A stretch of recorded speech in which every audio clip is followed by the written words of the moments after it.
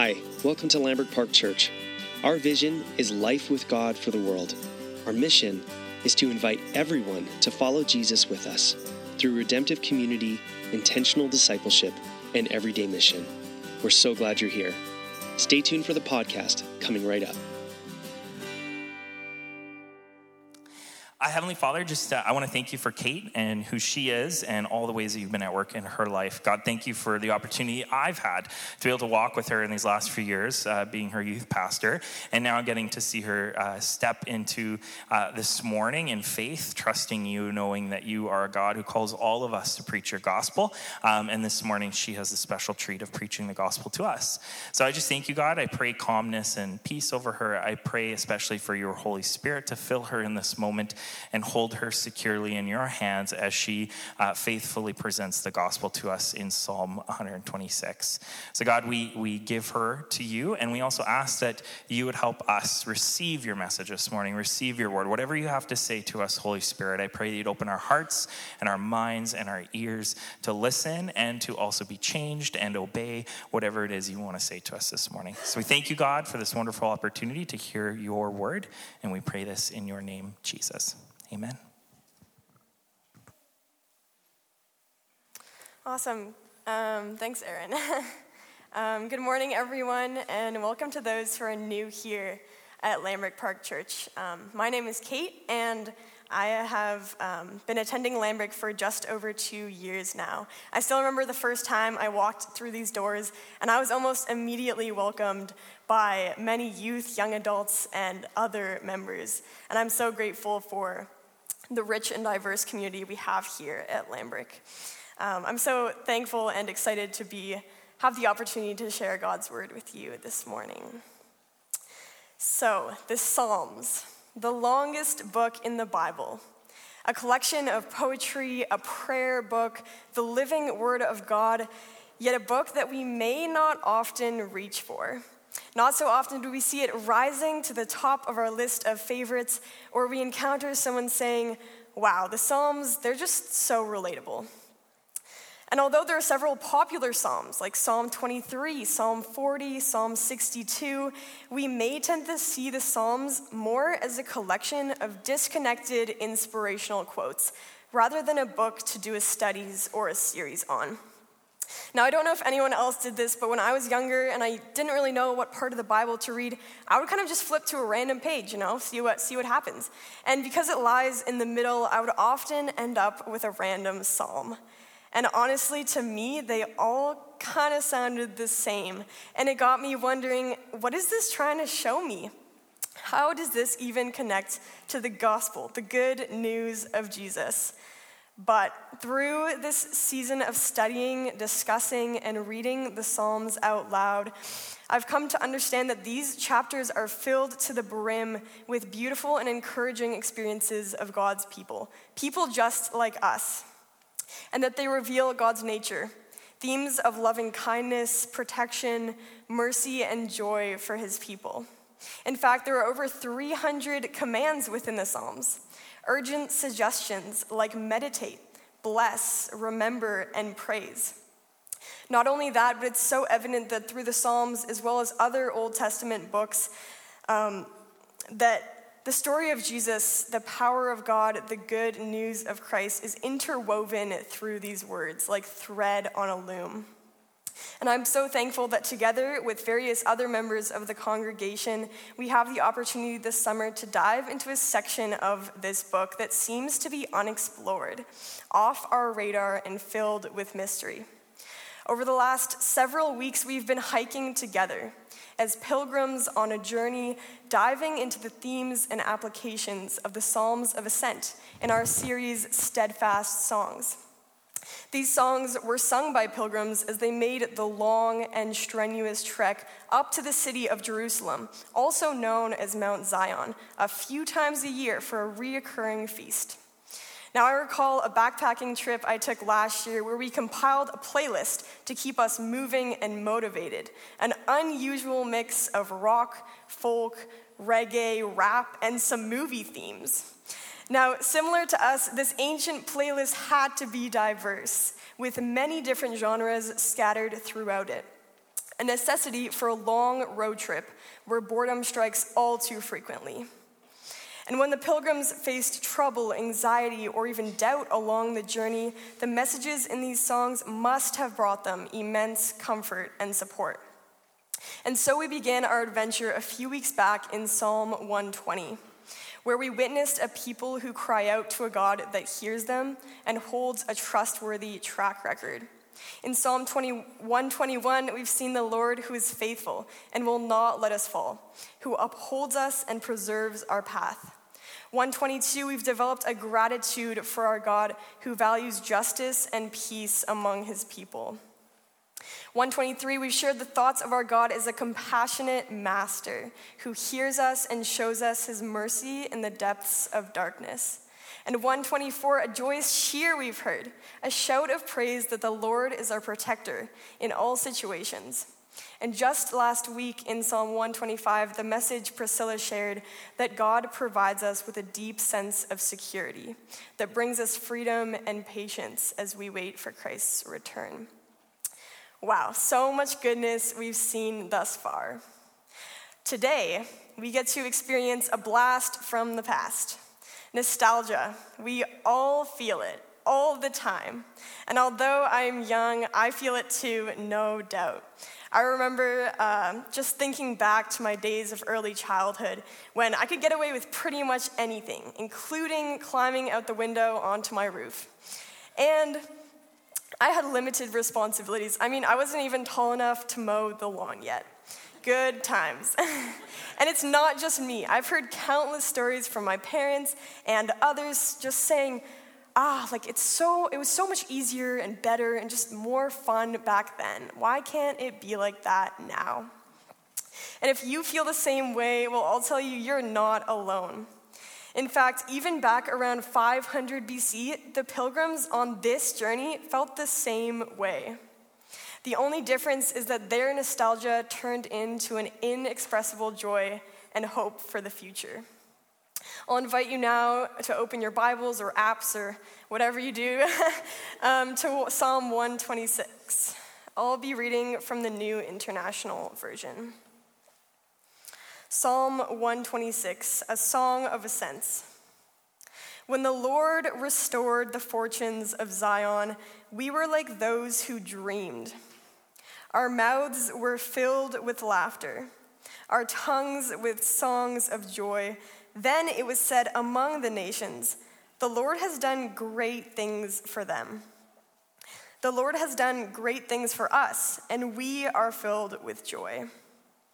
Restore our fortunes, Lord, like streams in the Negev. Those who sow with tears will reap with songs of joy. Those who go out weeping, carrying seed to sow, will return with songs of joy, carrying sheaves with them. This is the word of the Lord. So right away, when looking at this text, what do we see interwoven within these words? What jumps out at a first glance? Well, in my first read through, I recognized that there's a great emphasis on joy. Songs of joy, laughter, filled with joy, it's everywhere. The memories of joy in the past are paralleled by the longing for joy in the future. This clear distinction between the two main ideas in this passage is shown by the clear distinction between the past and the future. It acts as a natural separation. Now, the beginning portion written in past tense allows us to explore the memories of how God brought immense joy through the restoration of his people. The second half, explained in future tense, gives us two word pictures, points of assurance that lead us towards a hope that this restoration will be completed, that this longed for joy will continue just as it has in the past. So we begin to see this psalm in two separate parts. The first half, a people joyfully remembering all the good things that God has done for them, which is then mirrored in the second half, a people of hope, longing for God to move in the ways like he has in the years before. Let's move back into the passage and take a look at the first point. So looking at first verse 1, jumping into the past where it says, "The Lord restored the fortunes of Zion." It's evident that the psalmist is referring to a particular event that occurred, causing a drastic, overwhelming joy for the pilgrims on this very journey.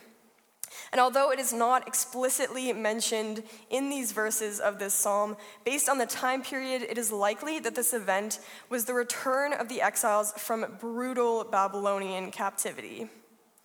Now, you might be thinking, oh, I can stop listening. This doesn't really apply to me. I'm not in exile. Well, if you were present during our study of 1 Peter last year, you may recall the very first verse of the book, which outlines the recipients of Peter's letter, all of us. It goes like this from 1 Peter 1, verse 1. "To God's elect, exiles scattered throughout the provinces of Pontus, Galatia, Cappadocia, Asia, and Bithynia." So are we exiles? I mean, most of us seem to be living pretty comfortable lives. Philippians 3, verse 20 gives us some insight. Referring to the people of God who have their minds set not on earthly things, Paul says, "But our citizenship is in heaven." So we are exiles, captive to sin and death and the brokenness in this world, but thankfully we look forward to the day when we are fully restored, dwelling with our Father in heaven. Now that we can hopefully relate a little better to this group of pilgrims, let's observe their reaction to this unexpected event, their miraculous freedom from exile. They were astonished, flabbergasted, in complete awe and surprise. They did not see this one coming, at all. It was too good to be true. It was like they were in a dream, as the passage puts it. Have you ever seen such a beautiful sunset or landscape or just tasted such amazing food that you thought wow, this cannot be real? Well, these people had that same feeling, but it was magnified by 10,000 times. This was true God-given joy. Now, the word for joy in this passage is quite different from happiness. It's easy to mix these two up. Happiness is temporary and ultimately unfulfilling. It is often the result of hard work, determination, and perhaps even some luck. And we are capable of creating happiness for ourselves on our own accord. On the flip side, moments of joy are not by our own doing, but are given to us by God. The Hebrew word for being filled with laughter or singing songs of joy, phrases from this passage, is ranah. It translates to ringing shout or rejoicing. This type of joy comes from the Lord alone. It cannot be manufactured, nor can it be bought.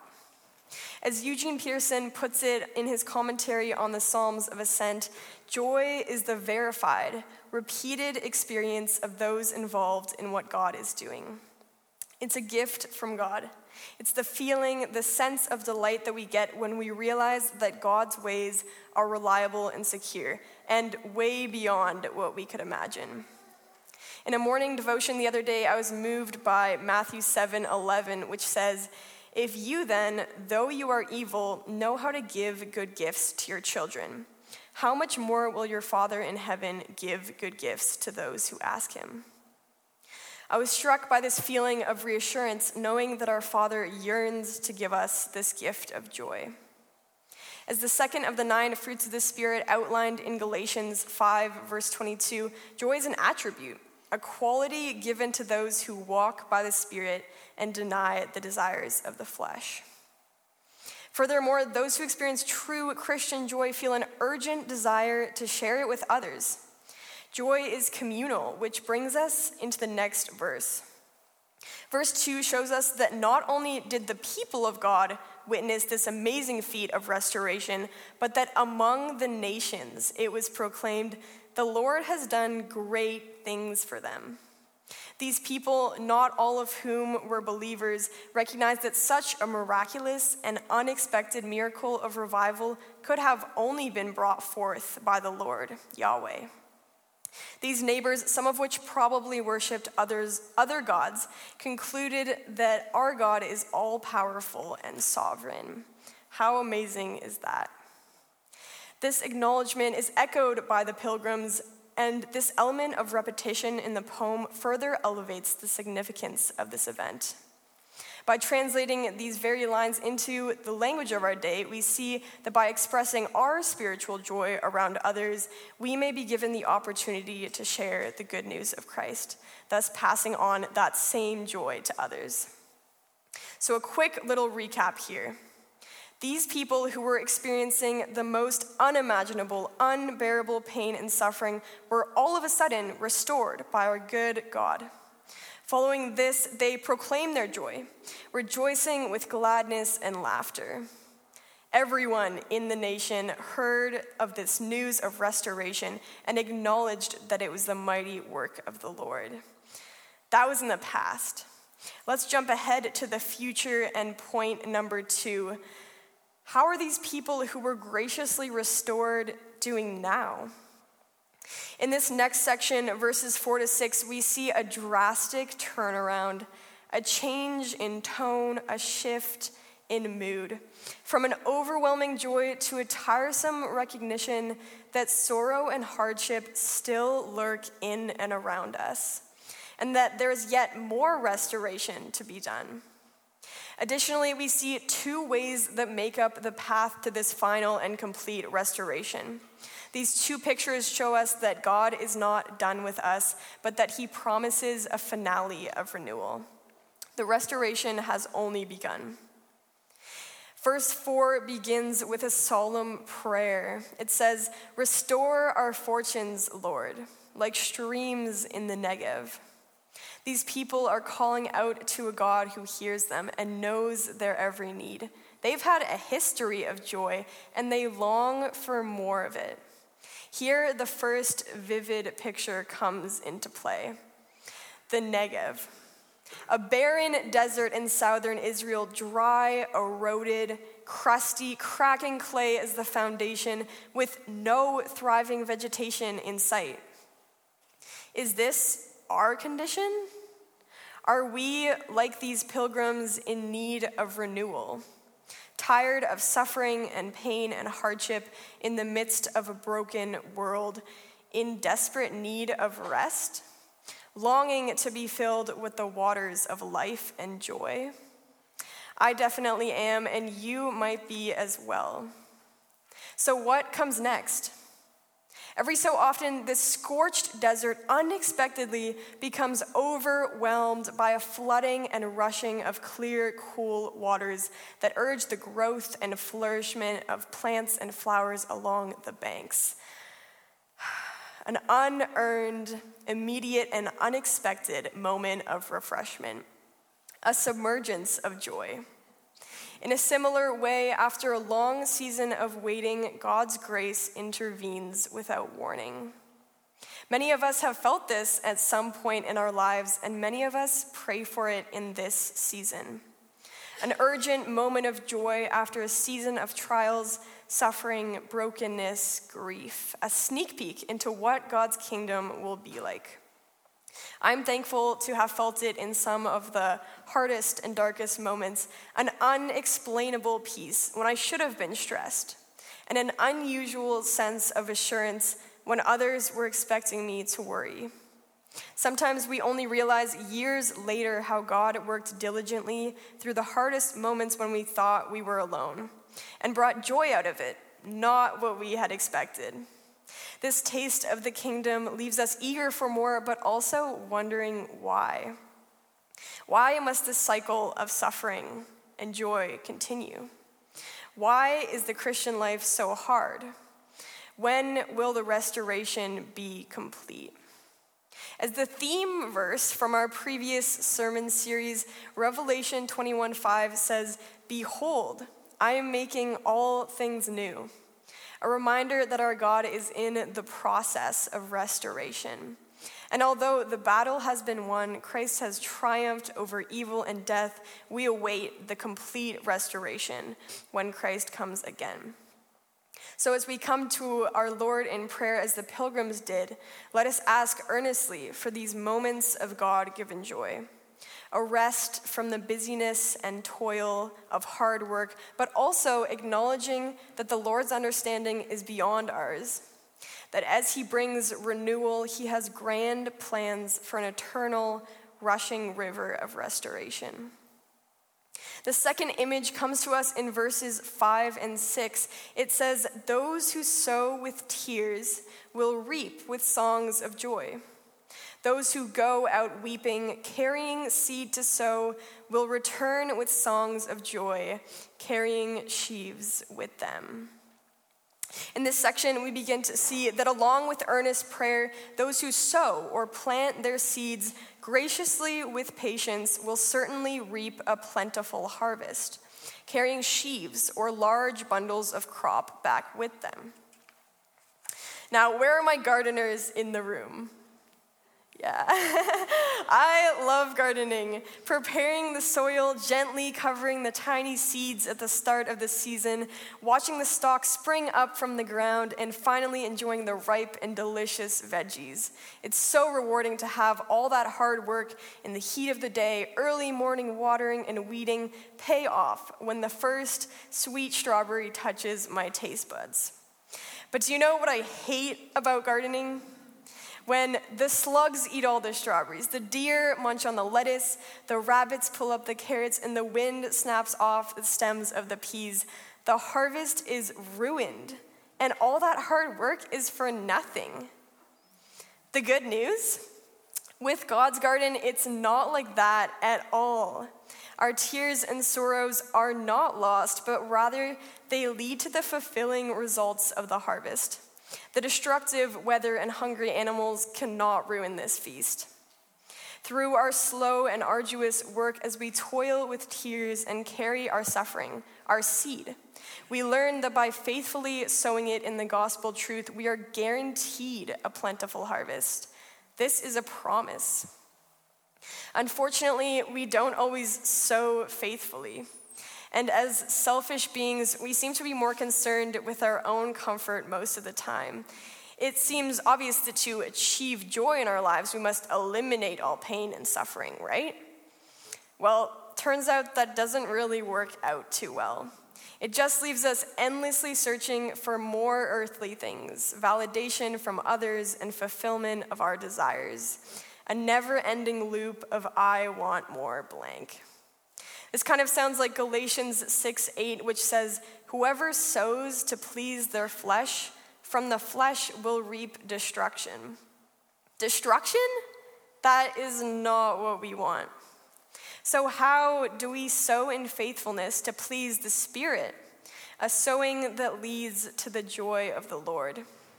An excerpt from Eugene Peterson's book, A Long Obedience in the Same Direction, gives some insight.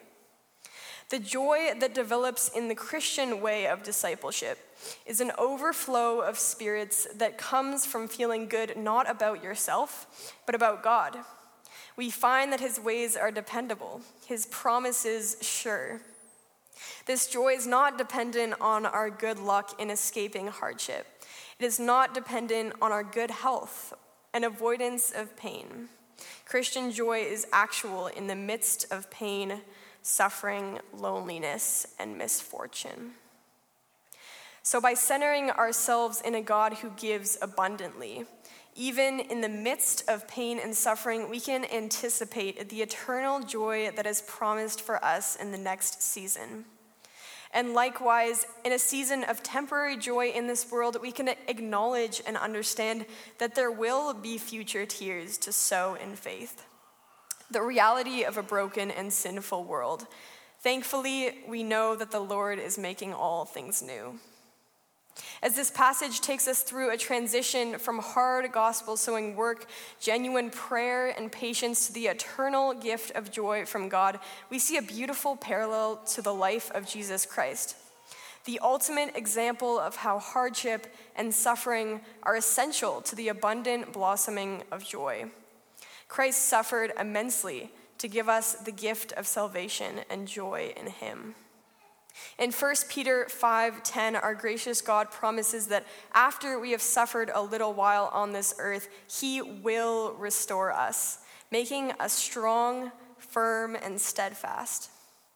This promise of eternal God-given joy reminds me of a quote from Timothy Keller, an American pastor, which says, "The most rapturous delights you have ever had, in the beauty of a landscape, or in the pleasure of food, or in the fulfillment of a loving embrace, are like dewdrops compared to the bottomless ocean of joy that it will be like to see God face to face."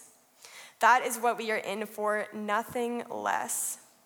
And according to the Bible, that glorious beauty and our enjoyment of it has been immeasurably enhanced by Christ's redemption of us from evil. And as people here today, all of us on this pilgrim journey, walking together in fellowship, we can learn to rely on our community, each other, in the midst of the difficult times. For as it is written in 1 Peter 5, verse 9, you know that the family of believers throughout the world is undergoing the same kind of sufferings. As we look forward in anticipation to a promise of eternal God-given joy, we can find peace in the moment, in the midst of whatever we may be facing. So we're going to end today by doing something a little bit different, something I've participated in at some young adults' worship nights. I feel like it's really helped me grow as a Christian and feel more engaged and connected to this wonderful community. So we're going to take the next 8 minutes or so here, and I'm going to ask you to find 1 or 2 people around you to form a little prayer group. I just ask that you refrain from running across the sanctuary to find your best friend, just so that it doesn't get too hectic in here. I encourage you to share any prayer requests with your group before you begin, and just to keep your voices down slightly, just enough so we can hear those beside us. And lastly, if you're uncomfortable or do not wish to pray with a group today, that's totally okay. Feel free to take this time for a personal reflection or prayer. And when the time is up, the music team will slowly interrupt us and bring us back into a short time of worship. So I'll invite you to find your groups and begin at this time.